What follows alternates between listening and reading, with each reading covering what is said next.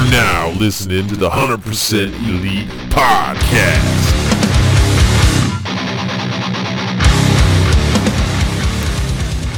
Welcome to 100% Elite. I am your host, Jeff Englert, and this is episode 51. Now, it has been another great week of jam-packed AEW content. It was a giant episode of Dark, a very fucking action-packed, I thought a very entertaining episode of Dynamite. But before we get into any of that stuff, we got some stuff to take care of here. So if you guys would do me a favor and give this podcast a little review on iTunes, like, subscribe, find me on Twitter at jenglert88 or at the official 100% Elite Podcast Twitter page, 100 Elite Pod, at 100 Elite Pod. That's what it is. And yeah, hit me up. Tell me what you think. Tell me what I'm doing right, doing wrong. But yeah, make sure you guys like, subscribe, do all that fun stuff. And without further ado, let's get into some news. I got one thing for news this week. It's just Top Flight signing All Elite. Getting their All Elite little image on Twitter, and it's always what we look forward to with new talent popping up on AEW Dark or a Dynamite, seeing if new signees, which I don't understand this one. They're good, they're great, and I'm excited for them. They're really young, 19 and 21, I believe, and I just don't. They have a fucking big ass roster. They have a lot of talent. I just don't know how much time they actually have to use these people. So we'll see. But let's jump right into Dark, because it was 2 hours and 46 minutes long and some change. It's like the longest episode of Dark we've ever had. There was some great matches on it, but there was also some bad ones that I'm just going to fly through because they were basically enhancement matches that just were thrown together, like some of the episodes of Dark that we've gotten lately. So this first match was Viperous versus Big Swole. Viperous had a good look. I like Big Swole's new gear that she's been rocking lately. It looks like like Frieza's gear, Super Saiyan stuff, kind of like Dragon Ball Z-esque. I think it's actually based off of something else, but it just looks like somebody wearing Saiyan armor or part of the Ginyu Force or something like that. But this match was messy. Big Swole and this girl I don't think it was chemistry. I think that's what it was. It just came down to that. They just didn't flow well. Big Swole doing that stuff again that I've been talking about recently, where it's like she's just not laying shit in, or maybe she just doesn't want to hurt people. I don't know what it is, but it just looks messy. I like Big Swole. I like her character. I think she's got great personality and stuff like that. And I've seen her do killer matches. We've seen her have, just go out there and tear it up with some girls. But lately, it's just, I don't know what's going on, man. The Texas Cloverleaf was kind of, half-assed at the end there. She came out on Twitter saying, I got you guys or something like that. But there was a lot of things in the match that were pretty bad. It just keeps happening. So you kind of have to ask yourself, like, why are they putting this stuff out there if they know that it doesn't look great? I said this about Britt Baker in the beginning, so maybe I'll eat crow again and she'll turn this thing around and like Britt Baker has recently. But in the beginning, Britt Baker was sloppy as shit, and they kept putting her out there. And I understand they didn't have a big, vast women's roster like they do now. They have a lot of women's talent that aren't wrestling regularly. So why not put those talent, put them out there? I know Big Swole's probably asking for matches and wanting to get out there, which is great.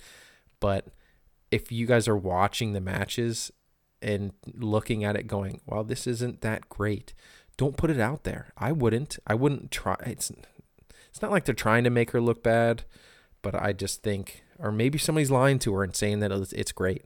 Who knows? I spent way too much time on that match. The next match was Aaron Solo and Lee Johnson versus Silver and Reynolds. Dude, as much as people like John Silver, I like Alex Reynolds, man. I think he's got that real. He's real stiff. They pull off great fucking moves. John Silver and Alex Reynolds were one of those teams where I didn't know what they were going to do with them in the Dark Order, and they're kind of shining right now. That fucking double team move that they did, where they basically kicked the shit out of them, forearmed the shit out of them, stunned them, German suplexed them, and then pinned them. It was pretty fucking cool. I really liked the ending of this match. Lee Johnson had a really cool Blue Thunder Bomb in this match. But yeah, that combo for the win here was pretty awesome. I like that they're not using the masks anymore. They're kind of giving them their own personalities. I'm glad that Tony Khan finally saw John Silver's side to him. So maybe this will go for the rest of the Dark Order. Maybe they'll all do away with the masks. Just have Evil Uno do the mask thing. Everybody else needs to not wear the mask, have a little bit more personality, and that's what's going to get them over. Evil Uno's mask is different, and it's creative, and it makes him stand out because he knows how to work a mask. He's been wrestling in a mask for a while, obviously. But Preston Vance and Alan Angels, they just look like pawns on a chessboard. They don't look like they do anything, but they're just tools to sacrifice is what I'm getting at here. But yeah, nice little match. The next segment we had was Leva Bates cutting a promo saying that she's on her own. She's going to write her own story as the librarian now, which is cool. I'm excited for Leva Bates. Hopefully she gets some more in-ring time and speeds things up a little bit. If you watch her matches, she slows down before she runs into people. When she goes to run the ropes, she kind of does that like, I'm running really fast, but it's at like a really slow speed. It doesn't, I don't know. It's not great. So hopefully she picks things up because her stuff on the indies, if you go back and watch some of her, she had a gimmick called like Blue Pants or something like that. She was pretty good, man. She was. I know she's Brandy's assistant. She is like a coordinator for a lot of things. I've talked about it before. So I don't know how much time she has for wrestling because she basically is the gopher for everything backstage, which is pretty cool. But yeah, cutting a promo, basically she's the only librarian. She's glad that Peter's off doing his own thing. Pretty Peter Avalon. We'll talk about him later too. But yeah, nice little spot. This next match, I really enjoyed this match. It was Trent versus Michael Nakazawa. He comes out doing that Turkish oil style, has the bottles all hidden in his junk and in his knees, and Bryce Remsburg, I think that's his name. Maybe it's not his name.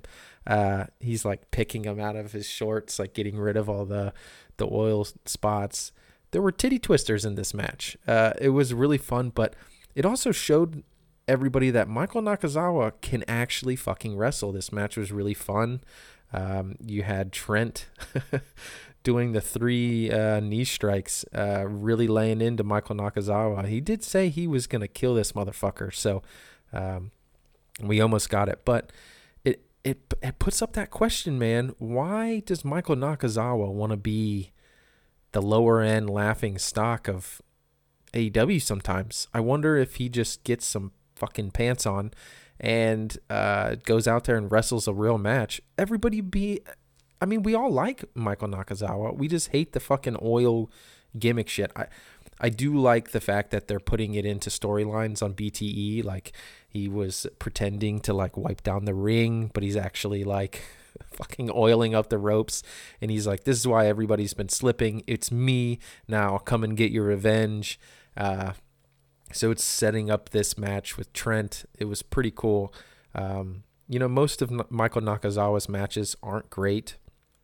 The one with Kenny Omega was really fun. I think it was Kenny Omega and Michael Nakazawa versus the Best Friends, actually. So maybe Trent can just pull something out of Michael Nakazawa. Maybe they are real friends in real life. And yeah, this match was fun, like I said.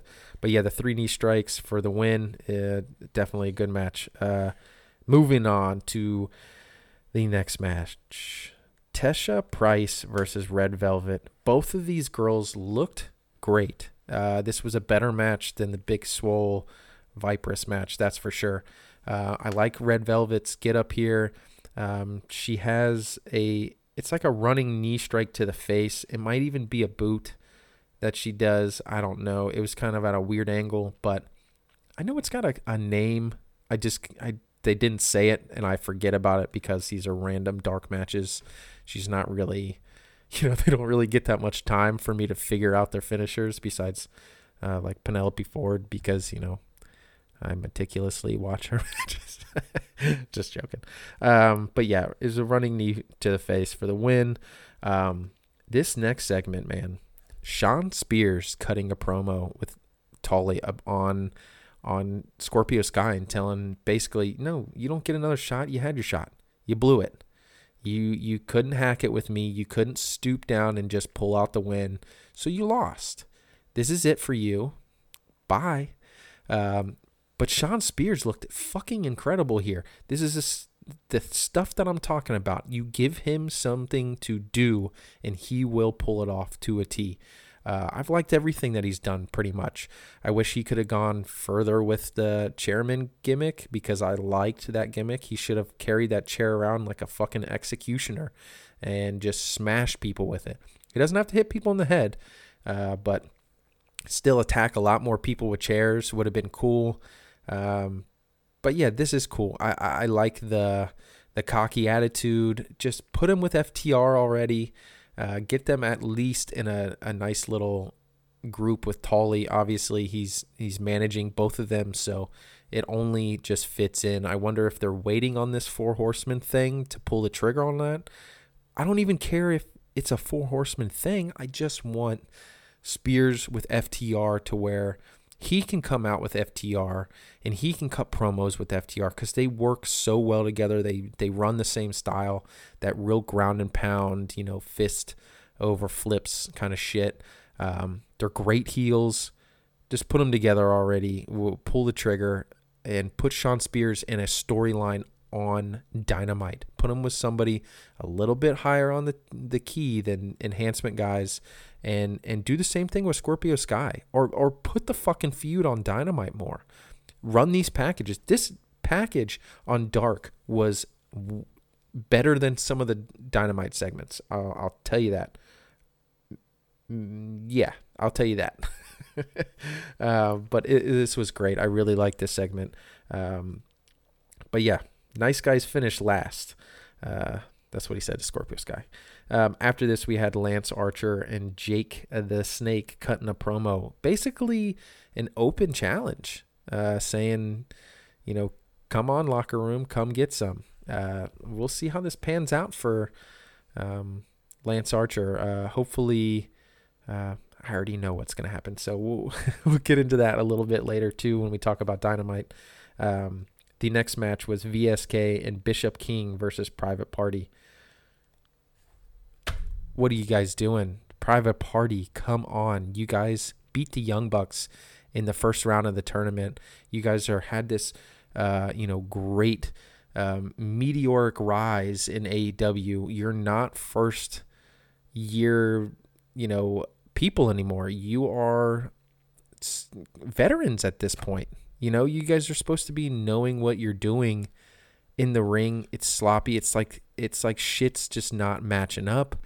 I don't know if you guys are just trying too hard to do innovative shit to where you guys just aren't there. But it's only when you guys have veterans in the ring that you pull out a great match. When it's versus enhancement guys, it's like nobody knows what they're doing. Like, you guys look around like, oh yeah, I'm supposed to be over here for this spot, and there's no in between the move stuff. It's all just spot. And People say the Young Bucks do that. This is what people act like the Young Bucks do. That's not what happens. The Young Bucks have a lot of psychology in their matches. The Young Bucks have great matches. This match was not. The shooting star press on this like weird double knee thing, like, it's a cool move. I don't know. This match wasn't there. It just wasn't. The next match was Kylan King versus Rache Chanel. Dude, there was a sweet falling face buster in this. The Kingdom Falls, that was her finish. Kylan King, man, I hope they fucking sign this girl. She's a lot bigger than most of the girls. She knows how to wrestle. This match was pretty decent. Plus she's an Ohio girl, so come on. Give her a chance. You guys gave Top Flight a chance after one match. Kylan King's been there for a while, pulling off some great matches. So I can't wait for that. Kylan King is all elite to pop up on my Twitter feed. The next match was Sammy G versus Marco Stunt. This match was fucking killer. It was mostly Sammy G's offense. Obviously, dude, he's a killer. Fucking switch the pants. I know I keep saying this, but nobody wants to see your damn ass. Every single time he gets in a match, all of a sudden his fucking gear rides up. It's ridiculous. He tries to cut a promo after this match, and he's basically telling us nobody does it better than Sammy Guevara.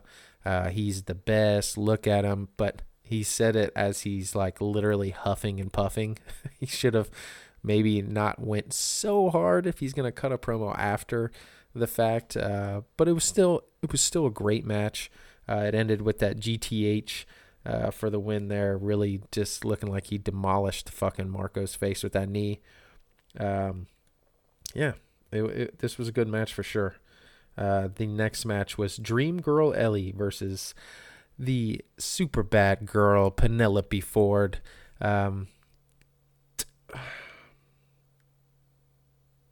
This match wasn't there either. I'm sorry, Penelope Ford. You looked great. The one part I will say is you were talking a little shit. You said you're not anyone's dream girl or something like that as you like raked her into the ropes. It was better than the Big Swole match. There was a nice gut buster in there, that fisherman suplex for the win. That fisherman suplex, I feel like if she just got a little bit more elevation on it, it would look like a little bit. I mean, Taz tries to sell it with that bridge. Oh, look at Penelope Ford. That bridge is great. That's why she's able to pin people with the leverage and stuff like that. Maybe find a different finisher. Find something a little bit more hard-hitting. You're a heel. You can do more devastating moves. It wasn't bad. It wasn't a bad match. She looked great. This Dream Girl, Ellie girl, nice gear, nice look to her. So hopefully they bring her back. Okay, this is the match I want to talk about. So it was Diamante and Ivelisse up next versus Lady Frost and the Bionic Beast, Jenna. And this match was pretty fucking cool. The Bionic Beast, she was Genocide, I believe, not too long ago. I don't know why they changed her name. Maybe they weren't. Maybe Genocide is kind of a wrong thing to say right now. But the flipping neck breaker from Lady Frost, the big moonsault flip, the double team move. Lady Frost is fucking killer, man. She looks great.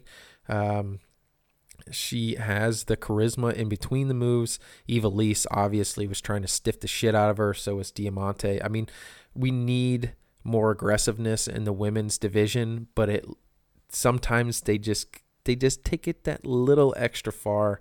Obviously, she's known for that. I mean, it looks good, but that Bionic Beast, man, double choke slam. I think they should have sold that just a little bit more because it was a great move. She looks like a fucking a bionic Amazon in that fucking ring. She'd be a great matchup with Nyla Rose, actually. I was thinking that as they were wrestling. But Lady Frost, I'm telling you, she has great indie matches. She does a lot of indie intergender stuff with her husband, the Savage Gentleman, on the indies and stuff like that. And they're a really fucking great tag team. I would love to see her part of this women's division. Yeah.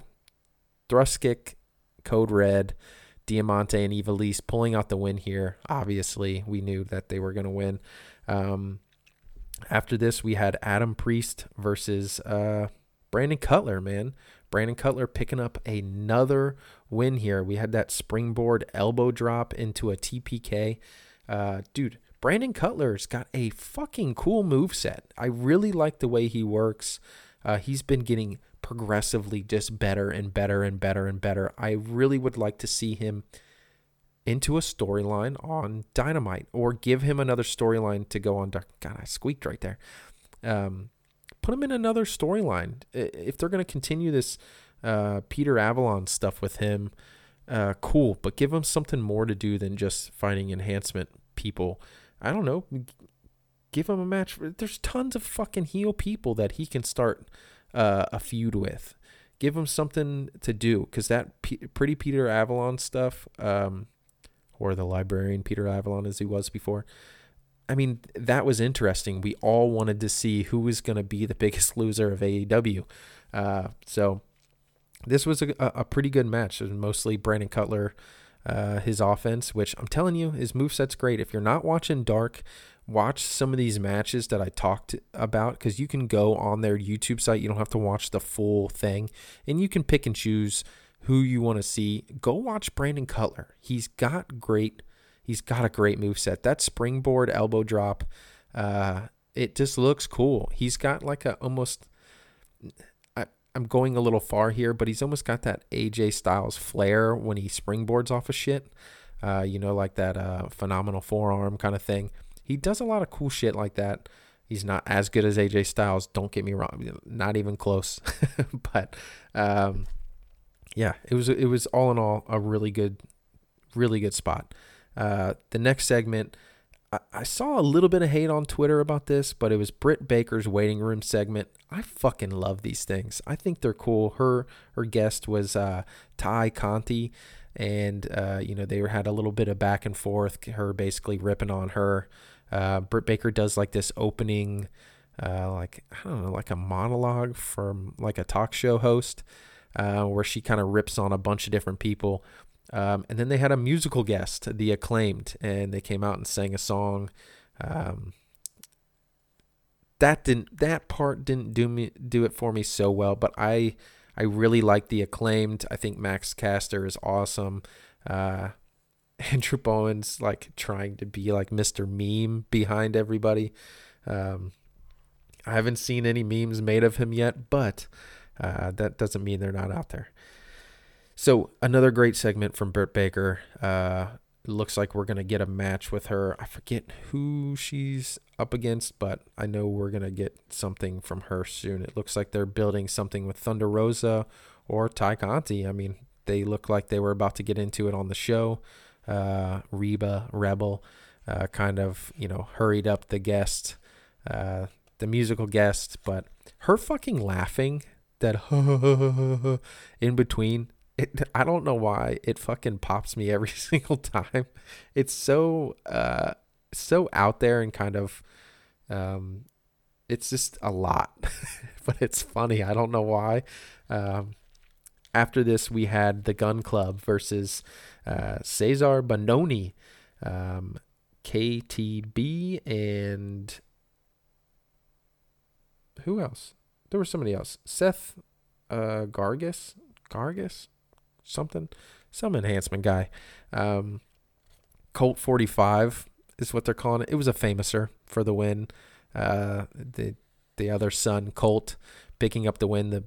I think it's the middle son. I think he's even got another son. I think he's got 3 kids, right? I wish Austin Gunn was picking up the win here. Now they're letting the other son that's had 2 matches start getting wins here. Billy Gunn kind of looked at him like, "You used my move. What? Like, why? Come up with your own shit."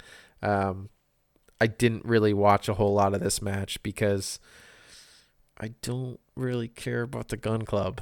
I mean, I liked Billy Gunn growing up. You know, the Ass Man and Road Dogg, New Age Outlaws. It was cool shit. But they just don't do it for me now. I'd rather see him kind of be not in the manager role, but just come out to the ring with Austin and Austin do singles run stuff, because that quick draw, that fucking move, he's got charisma. I like when he first started the match, he kind of did that karate shit, like wah, and shit like that. It was really funny. So I would like to see him get a limelight more than the entire Gun Club, unless they pull out those trio titles, 6-man titles, and just have them start wrestling people like Jurassic Express and, you know, all the different, you know, Death Triangle, shit like that, and just have them be people that other trio teams can pad their record by beating them. That's the only reason I would want them to be in circulation like they are. But next match after this was Super Panda and Ultimo Panda, forming Panda Express versus Jurassic Express. Jurassic Express getting the double team for the win. Super Panda is the one where he doesn't look like a polygon version of a panda. He actually looks like a wrestler in like a luchador mask. He's actually a really good wrestler. If you watch this match, you can tell dude really knows what he's doing. I could see him working in AEW. I really could, especially with like a Jurassic Express. If Jungle Boy wants to go do his own thing, I could see Panda coming, filling in the spot there, you know, becoming a tag team with Luchasaurus. I would still watch that. It seems like a good gimmick. I believe they worked somewhere else, maybe Lucha Underground. I think that's where he's from, or maybe it's Dragon Gate or Chikara. One of those. I'm getting them all mixed up. But good match. Double team for the win. They don't have a name for it, but Jurassic Express pulling out the win here. The next match was Griff Garrison and Brian Pillman Jr. versus TH2. Dude, Griff Garrison and Brian Pillman Jr. look better than TH2 in the ring. I think Tony Khan has it wrong by booking TH2 over this other tag team. Like, I want to see Brian Pillman Jr. and Griff Garrison in their spot that they're getting. Beating down Top Flight, do all that stuff. They don't have to be baby faces. They can turn them heel easily. But yeah, they could be going after Top Flight instead of TH2. Navarro Death Roll for the win from Angelico to Brian Pillman Jr. Like I said, Brian Pillman Jr. looks great. Griff Garrison, he knows how to fucking wrestle. He really does. I mean, Angelico and Jack Evans know how to wrestle. You just, nobody's invested in these guys. They don't give us a reason to care or to really get heat on them or to boo them or anything. They don't give us a whole lot. Maybe they're going to try to start to. I don't know. They kind of had a bad get because of the whole pandemic thing. They were stuck on the outskirts. God. So, fucking squeaking.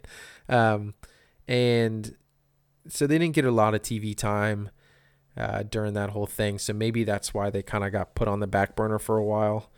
Well, I mean, obviously that's why, but even more so than like any other teams, it just seems like they didn't have a great thing. They were left out of the tag team tournament before all that happened. So maybe there was a bigger reason than we know of. The next match, though, the Acclaimed versus Alex Chamberlain and Damian Fearer? Some guy. Big elbow drop from Max Caster for the win. The Acclaimed, I think they're a fucking great tag team, man. They work really well together. He came out and cut another one of them promos where he just eviscerated them verbally. I like it. I think it could work on Dynamite. I think he needs to start it midway through the tunnel. He needs to have the Acclaim music come on. Anthony Bowens needs to come out first, right? Come out, I don't know, point at him, do his shit because he doesn't really talk, and then have Max Caster kind of slow walking and cutting the freestyle promo on the way to the ring. And by the time he reaches the ropes, be able to drop the mic and go in there and do work. It's too long. Him waiting till he gets to there, then backing up, then cutting his freestyle rap on him. It needs to flow a little bit more. It needs to look like he already knows who these guys are and he doesn't need to stand in front of them. Yo, yo, yo. He just needs to come out already cutting this thing. I think it'll work really well, and especially on something like Dynamite, he needs to be on his game for the audience of Dynamite to get that over. I know a lot of big fans watch it, but there's also a lot of people that watch both shows, so you need to be able to keep their interest focused on your match and your match, all the things surrounding it. But I think they're great heels. I think they do great stuff. Anthony Bowens is a killer fucking wrestler. They really cut the ring in half in this match. Definitely, this is one of the matches to watch, in my opinion. Look out for these guys. The Acclaimed are going to be rising up a little bit more on Dynamite. After this, we had 5 Alan Angels versus Matt Sydal. Dude, they were kind of throwing everything at each other in this match. Jumping knee and a neck breaker thing for the win, dude. This thing looked fucking wild. He kind of picked him up almost like a fisherman style, but it was at a weird angle and it kind of went into a neck. I don't know. I've never seen something like it. Almost like the top of it, like he slammed him on the top of the neck. Matt Sydal did, picking up the win. So he reversed that wing snapper. I've been saying for a while that wing snapper is just not a great finisher. It just doesn't seem like somebody would be, that's like something that will put somebody out, especially like a Cody or anybody out. You fuck up their arm, they're still going to kick out of anything you throw at them. But yeah, glad Matt Sydal is picking up a win, padding his record a little bit. I really loved that match with him and Brian Cage. They fucking tore the place down. But yeah, the next match was Fuego del Sol versus Peter Avalon. This actually was a pretty good match. I mean, there was this straight jacket neck breaker, was really fucking cool by Fuego del Sol, pulling it off on Peter Avalon. But then we got the martinis for Peter Avalon's first win in AEW. This was fucking cool. He was surprised. His eyes were lit up. So good on Peter Avalon. Fuego del Sol didn't look too bad. His gear still looks like a fucking bag of flaming hot Cheetos.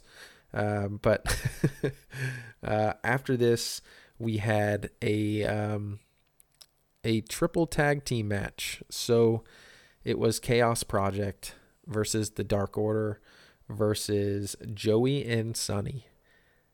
This match, out of all these teams, obviously the Dark Order looked the best here, but they elevated it. It did something. I don't know. The Chaos Project didn't look bad here. Joey and Sunny, who I get on all the time, looked great here. This was actually a killer main event for Dark this week. I watched this full fucking match. Obviously, Evil Uno and Stu Grayson, join the Dark Order gimmick. I think they need to go back to just being them by themselves. They're so fucking talented. I love Evil Uno's moveset. I mean, the shit that they pulled off in this match was really fucking cool. Joey and Sunny hitting the Doomsday device. Sunny actually looked fucking stiff in this match. It was pretty refreshing, actually. The Chaos Project didn't look bad. There was a couple spots where, he's been doing that thing where he uses Serpentico and like slams him on the people. And there was a spot where he's up on the turnbuckle and he's screaming at him, I'm going to throw you into them. And Serpentico goes like, no, don't do that. Don't do that. I don't want to do that. And he ends up throwing him off the turnbuckle to the outside. So nice little storytelling in this match. There was a DDT on the apron to Joey Janela from Stu Grayson. That was pretty gnarly. And then hitting the Swanton, Evil Uno hitting the Swanton. Sonny kicks out at 2, which was unexpected too. A nice little false finish. But then, hitting the fatality for the win. It was a nice match from everybody. It really was. I think Evil Uno and Stu Grayson really pulled out that match from everybody else. So yeah, that was Dark this week. It was long as fuck. I suggest they don't do that again, please. But it was actually like I mostly watched all of this through. There was a lot of great matches. The ones that I really hit on, go back and watch those. You can go on their, AEW's YouTube page and watch each match individually. But yeah, the ones I hit on, do yourself a favor and watch them. But after dark, we normally get right into the official homework of the week. All right, ladies and gentlemen, the official homework of the week for me is going to be AJ Styles versus Kota Ibushi in the G1 Climax 25. This was prime AJ Styles, in my opinion, man. This match was killer. Kota Ibushi really pulling out the stops too. I find myself often going back and watching these Bullet Club runs from Kenny, the Bucks, from Cody, from AJ Styles. They're just fucking killer matches. I don't know what it is about that Japanese strong style that I love it. I eat it all up. It just looks fucking fantastic. So if you haven't watched this match, do yourself a favor and watch it. And there's actually a video version on YouTube where it's got a kind of like a punk band background music to it, and it just works, man. It works really well. Normally I'm like, I want the real mat sounds and all that stuff, but it's got this like it just a nice feel to it, a really nice feel to it. So great job on whoever pulled that out. But it's one of the only other ones that you can really watch besides the actual match on like New Japan's Pro World fucking streaming service or whatever it is. But yeah, that is the homework for this week. Now remember, guys, the homework each week is just matches for you guys to go check out, and then you guys give me your review on it. So tell me what you think about the match. If you agree with me on it and, saying that it's a killer match, or critique it. I want you guys to give me your feedback. Review it just like we do with this show. Remember, hit me up on Twitter it's free, guys. Twitter is free. It's absolutely free. You can find me on there really easy. You just go into the search bar and type JENGLERT 88. That's my personal Twitter page. I will talk with every single person. I will engage with everything. Or you can find the 100% Elite official Twitter page at 100 Elite Pod. Not the words, just 100, like the podcast. But yeah, follow the pages, or maybe I should set up a Facebook. I don't know. Would that be easier? Somebody message me and say, that's what we want, or whatever. But yeah, that's what the homework segment for each week is. Before we get into Dynamite this week, I did get my Young Bucks book, the signed edition. It came in. It seems like it's going to be an awesome book. I've only started reading a couple pages so far. I'm really wanting to dive right into this. I think it's going to be awesome. What I've heard about it, it's great. It seems like it starts from when they're younger and kind of goes up until a certain point. I don't really want to spoil it yet. I will be doing a bonus podcast on this book. It won't be a long one. It might be a nice little 30-minute conversation about what is in the book. So I will put spoiler. I will be talking about the book, what's in the book, stuff like that. So if you click on that podcast, just be warned that you're going to hear a little bit of the inside stuff. And you guys will see what I think about the book. But yeah, without further ado, let's get into Dynamite this week. Dynamite was pretty fucking cool. I'm not going to lie. I thought this episode being pre-taped was going to be, kind of not a miss, because they never really miss. Some of them are just not so much explosive packed into that TNT, Dynamite. That was a really bad joke. But just not enough oomph. You know what I mean? It's usually not so stacked. This episode, I really was entertained by pretty much everything they threw at us. The first segment was Anna Jay and the first segment was sorry, I read a page wrong. It was Hangman Adam Page versus John Silver. That's what it was.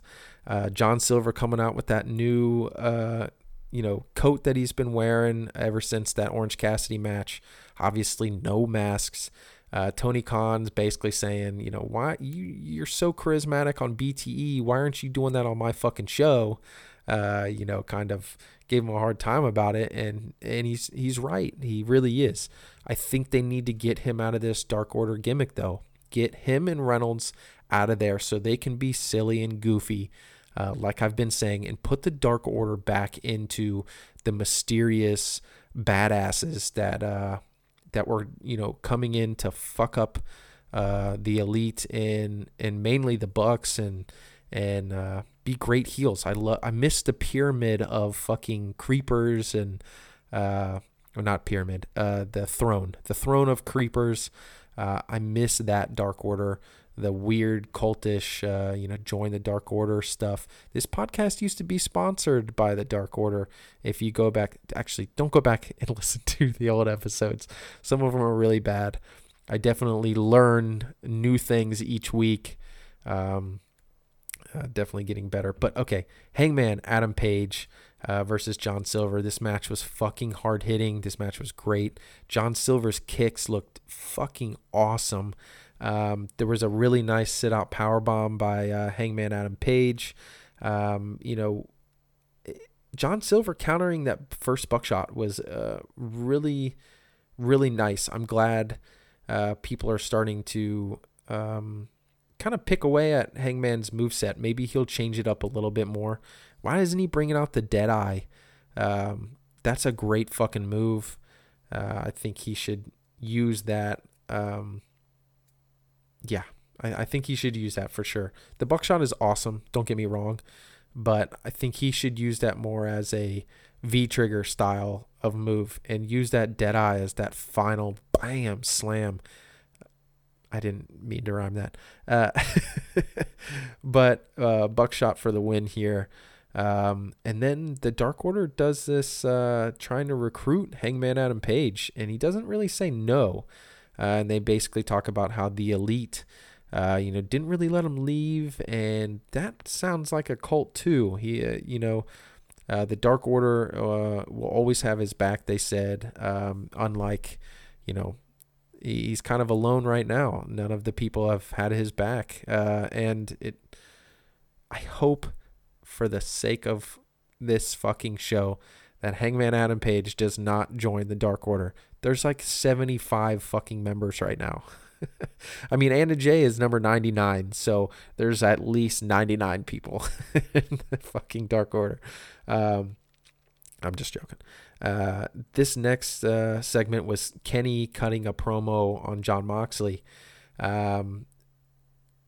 This was fucking cool, man. I know I've been saying that a lot this podcast, but this really was Kenny really working in that heel kind of cocky dick attitude. He's wearing the suit finally instead of his Redcon or whatever shirts that he normally wears. With his, athletic shorts and looking like he just came out of the gym or playing video games on a couch or something. He's actually in a suit with the aviators on, cutting these promos. And then he comes out of left field where he's like, oh, you talked about your dad being great. Your dad wasn't great. And I guarantee my dad can kick your dad's ass. And I was like, what the fuck? This is awesome. So nice little segment from Kenny Omega, definitely showing, this American audience, what he's really made of. I hope he dives in more. I'm fucking pumped for this match. Winter is coming, December 2nd. It's going to be a great episode of Dynamite. It's right before the War Games pay-per-view that NXT is going to have. So I'm wondering if their go-home show is going to be big. They kind of flopped on the last time they did this. So we'll see. We'll see for sure. The next segment was Darby and these cool fucking videos that he shoots. It was him smashing, I think he hits the windshield of that car again, spray paints, Survive If I Let You is what he spray paints on the top. Taz's little gimmick. And then he lights a trail of fire, which that's the only part of this video that is in color. The rest of it's all black and white. It's a really fucking cool video. He normally does these little vignette promos where he says very little and everything's in black and white. This time the fire was lit up. The car explodes. He's holding that TNT title over his shoulder. I'm really hoping he takes this belt to new heights. I think he can be a great face for this company. I really do. He's got all of the fans. I mean, all of us are all behind him. I mean, you got kids cosplaying as him, grown adults. You know how many Halloween costumes of Darby Allin I saw in real life? There was a lot, and I didn't even know that there was that many AEW fans in around where I fucking live. So yeah, cool video from them. Next match that we had on this card was Powerhouse Hobbs. They changed his name from Will Hobbs to Powerhouse Hobbs, which I totally understand. Will Hobbs is a very babyface name. Will Power, all that stuff. It's, this is really nerdy, but in the DC world, the Green Lanterns are all Will. It's all the power of Will. So it's a very babyface gimmick, Will Hobbs. So Powerhouse Hobbs sounds a little bit more vicious, especially works well with, Taz and the way that he used to run. His gear is very reminiscent of one Taz in the ECW era, because when he went to WWE, he kind of wore this like dicky fucking mechanic suit sort of thing is what I remember him wearing. So I definitely like this look for Will Hobbs. Going against Lee Johnson, and he fucks Lee Johnson up, man. I really felt bad for Lee Johnson here, but it was a big Hobbs power slam for the win, all offense. Taz comes out and basically says, look, go celebrate with Starks and Cage backstage. You did a great job. I got some business to take care of. And basically says, I'm not getting out of this fucking ring until you guys put over the FTW title, put some respect on the FTW title. I want, basically, I want my guys to defend this title and it to be a thing in AEW. I mean, I can understand, but he kind of just, I don't know. I think we need more history. I wish we could play some of Taz's old shit. This would go over really well, him putting over the FTW title. I guess, everybody's got to go do their homework on what it means, but it was a title that he ran with in ECW and really made a big deal back then. Cutting killer fucking promos, having insane matches. I mean, Taz used to be the human suplex machine for real. He used to, fling motherfuckers all over the place outside of the ring. He was a really stiff worker. He really believed in the business and just having killer matches back then.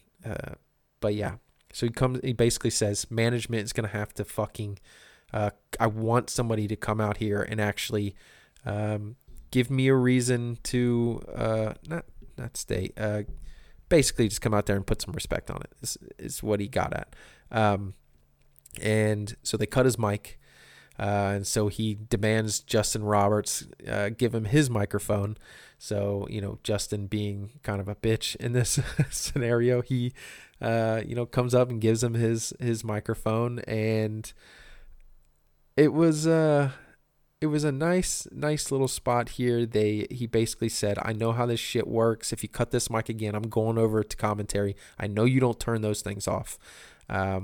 And Cody comes out and it's like, what are you doing? Just to get you off here, I will run it up the flagpole. And Taz was like, oh, you motherfucker. What are you going to, creative has nothing for me. Good luck in your future endeavors.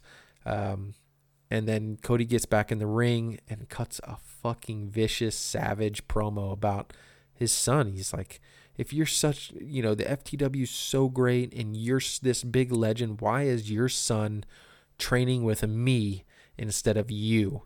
And then Taz kind of drops his mic and he's like, you fucking went too far. You're pathetic. And you can like read his lips and kind of hear him on Cody's microphone. And it was a nice, dude, I was like, holy shit, is this supposed to be happening? Did Cody really go too far? Is this a shoot thing? And then, Cody turns around, Taz sinks in the fucking Taz mission. I used to love that move and No Mercy. It was such a great move using that because he didn't really have that great of a WWE run, but back in the ECW days, sinking that in was awesome. And the flailing around that Cody did was what a lot of people did to sell that, and it was always really fun. But yeah, he powders out when the Gun Club comes up and, tries to get involved. And then you see his son. He picks up the FTW title and he's got like a hoodie on. His name's Hook. So he's like going to be a badass. But then I was like, oh, okay, this was definitely set up. This isn't a shoot. This is a work. You guys got me. But it was a cool fucking segment. It really was. Using Taz like this is really nice. After this segment, you had Eddie Kingston cutting a promo on the Death Triangle, talking about Pentagon, how he kind of betrayed him. And he's like, I don't hold it against him, going back with his brother. Shit happens, basically. And then Mox comes and gets in Eddie's face and basically tells him nothing. He says absolutely nothing. But you can see in Eddie's face, like, that he wants nothing to do with Jon Moxley. He turns his hat around and kind of gets up in his face like, it wasn't me, man. You know who was. You got shit to take care of. I got shit to take care of. And so Mox just looks him up and down, walks away with that fucking big platinum on his shoulder. Dude, Mox is one hell of a champion. You really got to give it to him. Eddie Kingston kind of like, man, motherfucker, like, do you see this shit? Walking away. It was a really cool little segment. I wonder if Mox just did that and because Eddie Kingston's really known for cutting these promos and really moving on the fly. I wonder if they had something planned for him to say something and Mox just was like, I'm going to get him right here. This is going to be gold. Because I like that he didn't say anything. He's just that like he means fucking business, and it's a really cool side of Jon Moxley that we got to see there. But after this, we had Top Flight versus TH2. This was a good match, man. Top Flight really impressed me here. I thought this was going to be another private party incident. I mean, they kind of did a little bit, but not as bad. They had a really great match with them. I think it was more sloppy on TH2's side.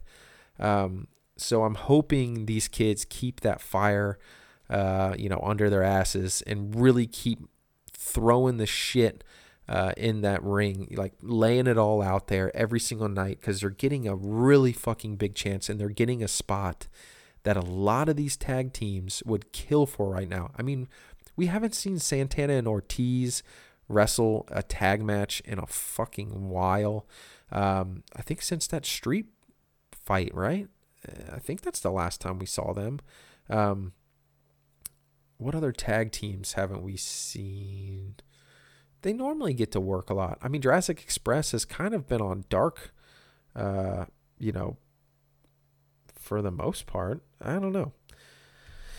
But yeah, ankle lock. It was actually that Navarro death spin thing that Angelico did on Dark. He did it on Dynamite this week, picking up the win, locking it in though after kind of beating down Top Flight. Young Bucks coming out to make the save, big baby faces. So obviously they're booking this storyline with TH2 and the Young Bucks is the next pivot.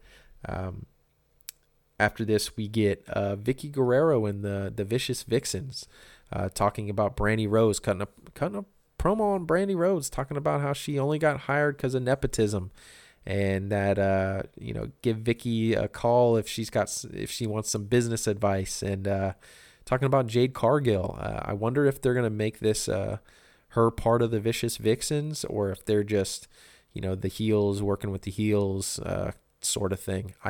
I hope she becomes her manager, because as sad as this is, I'd rather hear Vicky Guerrero cut promos for Jade Cargill than her cut her own promos. But I'm really pumped to see what Jade Cargill can do in the ring. She said she was on Unrestricted last week. Yeah, because this week is Anna Jay, which was a great podcast. Her first match on Dynamite or Dark, she only had like 7 fucking matches altogether. You got to go listen to that. Anyways, Jade Cargill, big influence from China, and really ground-based. She said she's scared of the top rope, so we won't see any flips from her. No 450s or anything like that. But yeah, nice little segment. This next promo, man, it got me sucked in. FTR with Tully Blanchard cutting a promo basically saying they need those fucking tag belts. They dreamt about having those tag belts, and they're going to get them back. So Bucks, watch out. Fear the revelation, as Tully puts it. Cutting a fucking cool promo here. I really hope they get back on the in the tag division. I don't want to see the Young Bucks lose the belts any fucking time soon. Don't change them until Double or Nothing, at least. I think they need a long title reign, because I know what the Young Bucks are going to do. They're going to go back to the back burner after they drop them. So fuck all that noise. We us AEW fans, we really like the elite. The top guys need to stick around for a lot longer. They really do. They just formed this company. It's only been a year in. God, my eyes look like they're fucking red, but it's just the lighting.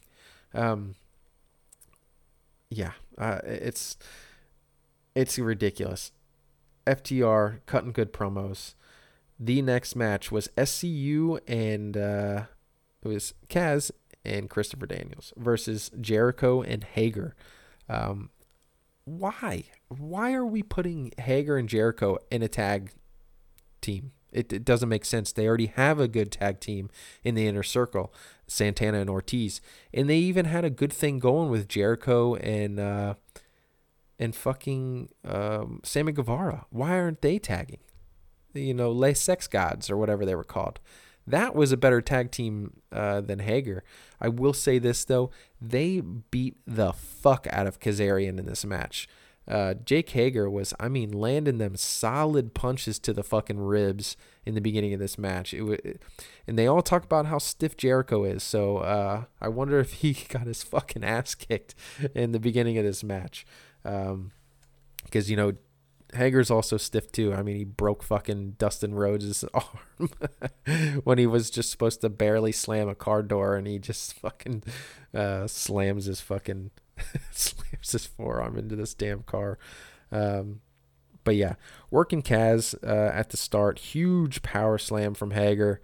I love that leg drop that Kaz does, that springboard leg drop. It's just a little move, but it's cool. Not a lot of people, pull that out, so it's nice to see. There was a girl who did that as one of her big pop moves. Something Ellering. Shit. Her dad was famous wrestler too. I can't think right now. But yeah, MJF hitting Christopher Daniels in the face with that dynamite ring, which is gonna be defended on the December 2nd episode. There's gonna be a Dynamite Dozen match, and it's gonna have a lot of people in it. Wardlow being one of those people. I wonder if Sammy Guevara is going to be in it too. So my two picks to win, it's either Sammy Guevara or Wardlow. I think Wardlow winning it. I mean, what if that changes like the power dynamic between the two of them, and Wardlow starts going, "Hey, hand me that fucking ring," knocking people out with it in the ring. I don't know. It would be a nice little thing to like kind of tear them apart a little bit, because Wardlow, he needs to get out of there. He needs to go on a single run. That dude is fucking money. He needs to be out there killing motherfuckers, F10ing people, dropping that knee off that turnbuckle. That would be great. But yeah, MJF hitting Christopher Daniels in the face with that dynamite ring, and then Jericho hitting the Judas effect, Hager rolling up Daniels for the win, and then Kaz just fucking, I mean, he rocks MJF, man. Bust him right in the fucking nose. Nice little match. I will say that it was a nice little match. Jericho, he looked a lot better than he did in that Chaos fucking Project match. I will say that for sure. This was better than that. I think this might have been the low match on this card tonight for sure. After this, we had Kip and Miro, and the beautiful Penelope Ford doing this like video game segment, like they were gonna set up that they were gonna play video games or something stupid.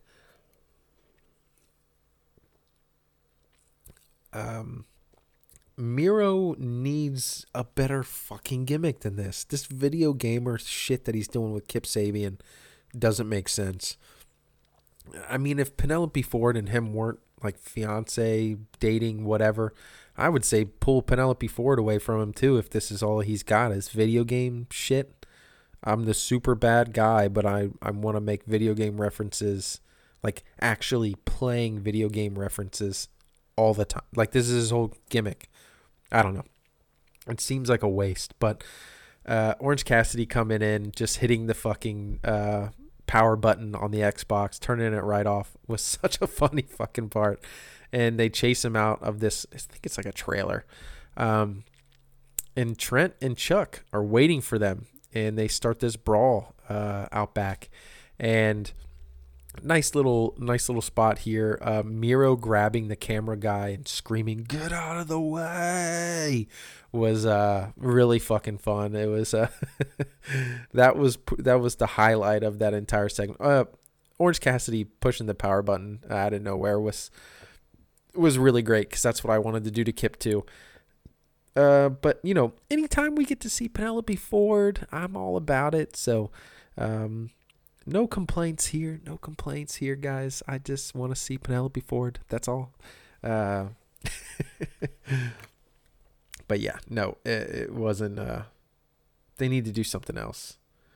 They really do. So after this, they had the contract signing part 2.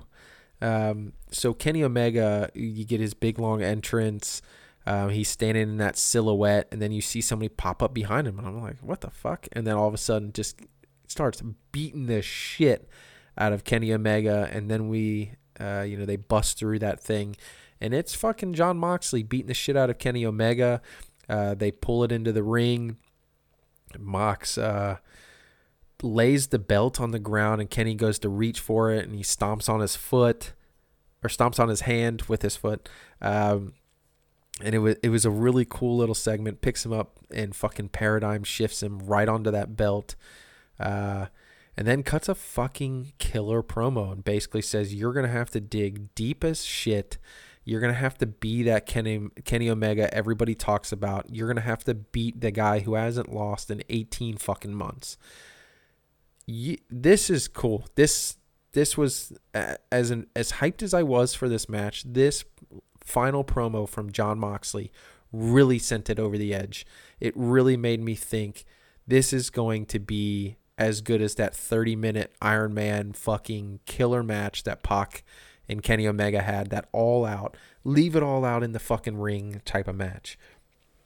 I mean, AEW title on the line with somebody who could probably dethrone Mox, especially when he's, about to have a kid and, things are, I don't know, they do know how to do that, though. With the whole Jericho dropping the belt before he was going to go on tour with Fozzy sort of thing, they cut it early, and that way nobody really expected it. So they're good about doing those little, where they drop the titles, who they drop them to, storylines. AEW's really got this thing locked. I'm not just tooting their horn is what I meant to say, not tweeting their horn. The women's division obviously has been lacking, but last week we set up some storylines and they are continued here. This next match was for the women's AEW championship. It was Anna Jay versus Hikaru Shida. They played a little pre-match promo before the actual match. It was nice. It was decent. Shida, this was the best that Shida has cut a promo, basically saying you need to have heart. You need to come in there. You need to prove that, you're worth taking this fucking title from me. I mean, holy smoke show, Anna. She looked fantastic here. For only being in the business for not that long, she looked awesome. This match really wasn't bad. The Queen Slayer fucking rear naked choke that she's been doing, she pulls that out pretty fucking early on Hikaru Shida. This match, there were some pretty kind of stiff knees. There was a spot with John Silver distracting the ref so that they could toss her that kendo stick.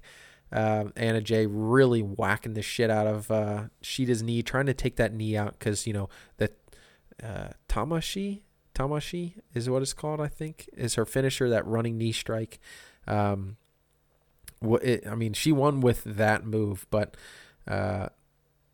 Shida just it was pretty crazy. She gets out suplexed this counter. It countered this suplex. It was weird. Anna Jay, I don't know if it was meant to be that or if it just kind of happened, but it was a pretty fucking cool counter. But yeah, running knee for the and still AEW Women's Champ Hikaru Shida. And then we get Abaddon's music. She comes strolling out, blood dripping from her mouth, really cool, licking that title belt, creepy. Abaddon's got a great look to her. I'll give her that. The physique is not there at all, but she's not bad in the ring. But her finisher needs some work. It's that quick little Hurricane Rana, half slamming their face into the mat or whatever. She botched it 2 or 3 times when she was on Dark before. Go back and watch it. I'm not joking. It might be the girls that are taking it, not selling it right. But I hope this turns into a great match and we get to see another side of Abaddon that, everybody's been wilding out about on Twitter. I don't know. I don't fully get, I'm not on board like I am with, Shida or fuck Lady Frost. I'm more on board with her being a part of AEW than I am Abaddon. She did have a botch that I don't know if it was her fault. They never showed the match on Dark. I did talk about it though, and that's why she was hurt the past couple weeks. But yeah, all in all, this match was good. A nice, they defended the title on fucking Dynamite. Wow. The next segment was Matt Hardy cutting a promo. Very fucking arrogant. Talk basically how he's the creator of all and he's the best thing ever. And it seems like Matt Hardy's going through another gimmick change.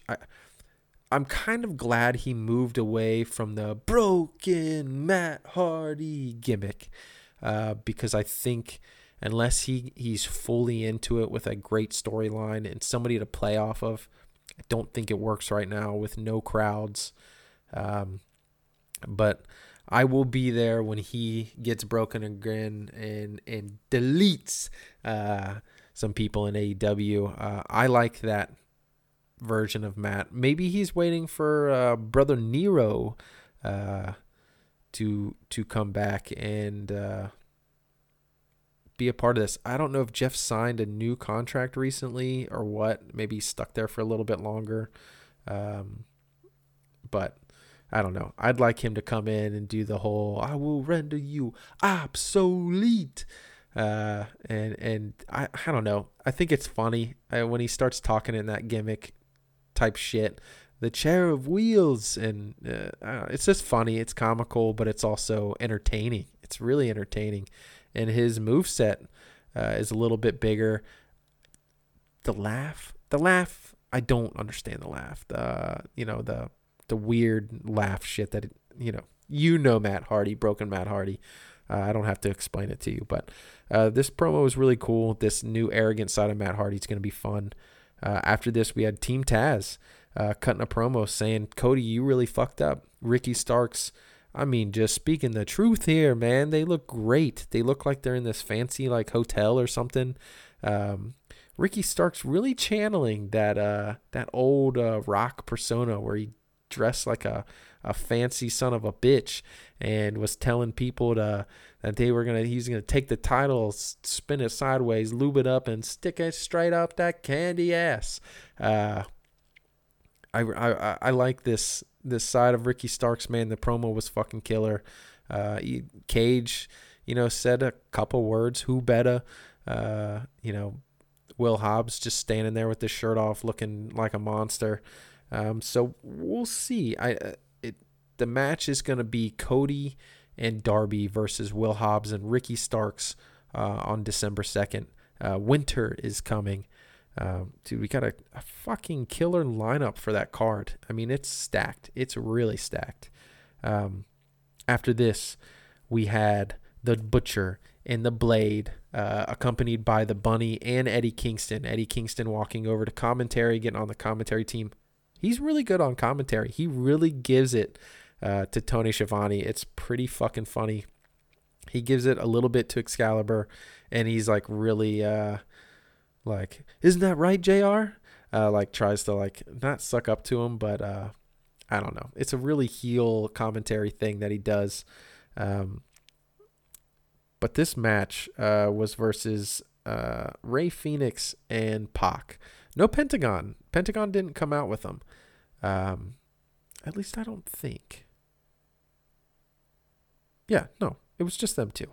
But this match started off fucking insane. Pac and Phoenix, we know how they work, but they came out flying, dude. They were all over the place. This is one of the best tag teams. I would love to see Pac and Rey Fenix versus a Young Bucks, versus a Top Flight, versus the entire tag division, pretty much. Trent and Chucky T, man, would be a fucking great match. Santana and Ortiz would go great against this high-flying team.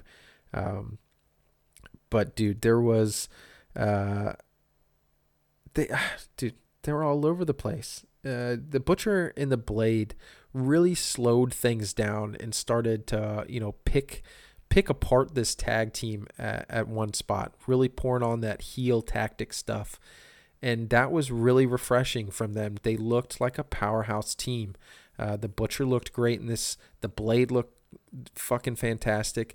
You can tell Pac is a little bit more timid, or a little less timid than he was the match before, last week. And I'm going to say Eddie Kingston helping and knocking Phoenix off the top rope was a nice fucking nice spot to end this match in. Butcher and Blade hitting with that powerbomb cutter for the win. Then they beat down Pac and Phoenix. Eddie Kingston like DDTing fucking Pac like 3 fucking times on a chair. And then we get Lance Archer coming out and kind of, everybody powders out. He's kind of all over the place, cleaning house a little bit. And this kind of furthering that storyline with Lance Archer. I kind of alluded to it earlier. This is what I'm talking about. So they're giving Lance Archer something. I mean, he had this like open challenge, like anybody who wants it in AEW can get it. And then they put him back in this storyline with Eddie Kingston.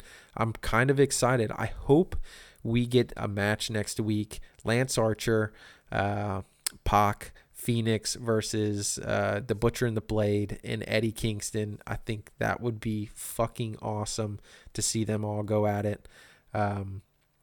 Or even if it's, Pac has to be in that match for sure. Pac and maybe not even Phoenix. Maybe he puts Pentagon in that match. That'd be fucking killer too. So that was the end of Dynamite. They went off the air with this a fucking killer episode. This was a jam-packed week of AEW content, like I said.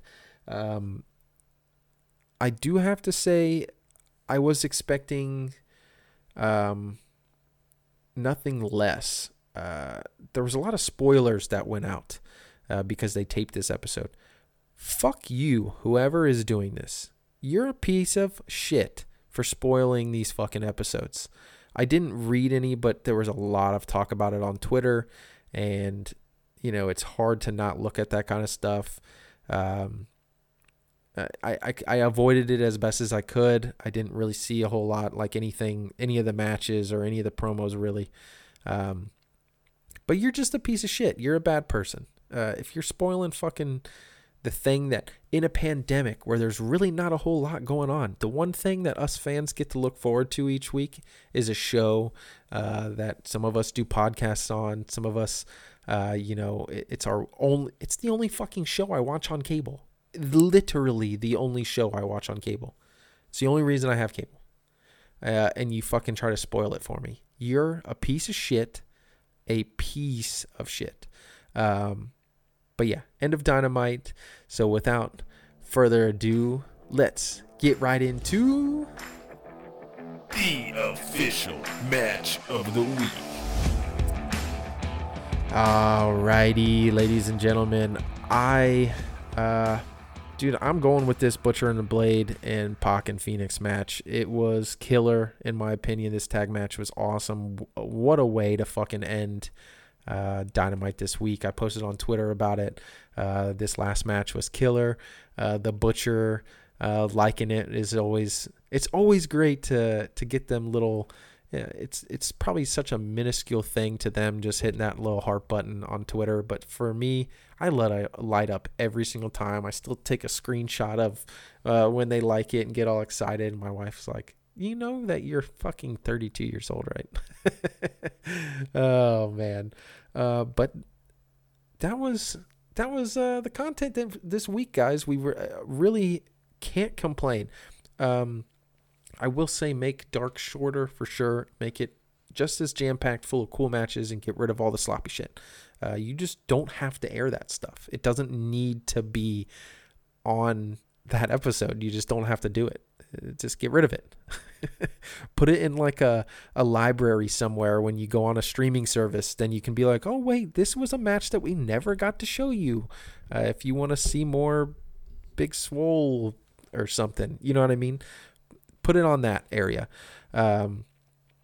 But without further ado, guys, you can find me on Twitter at jenglert88, at the 100% Elite official Twitter page at 100 Elite Pod.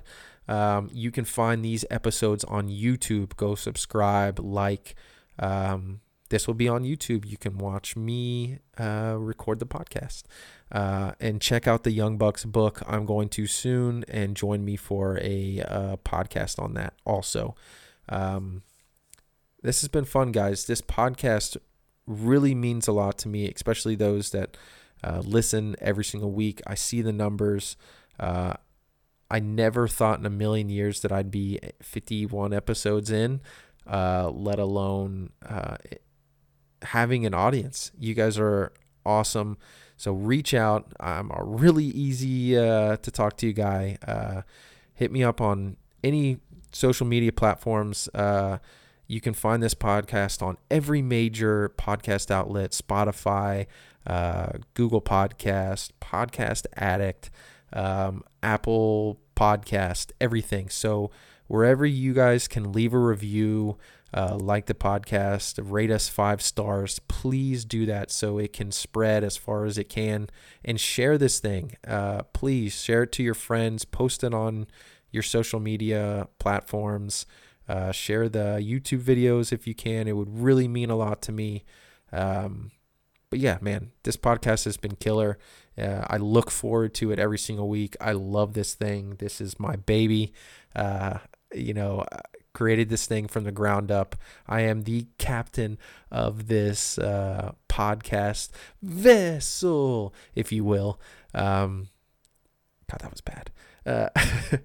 But I will see you. Why didn't that work? I will see you guys on the next one. The button didn't work. But I'm only doing this for fun. You're walking backwards while I run, met with doubt cause you're outdone. Open my mouth as I erupt, regretting what you just begun. You're never stopping me, you're never stopping this. You never saw me coming, but you must acknowledge this. So I'll just bring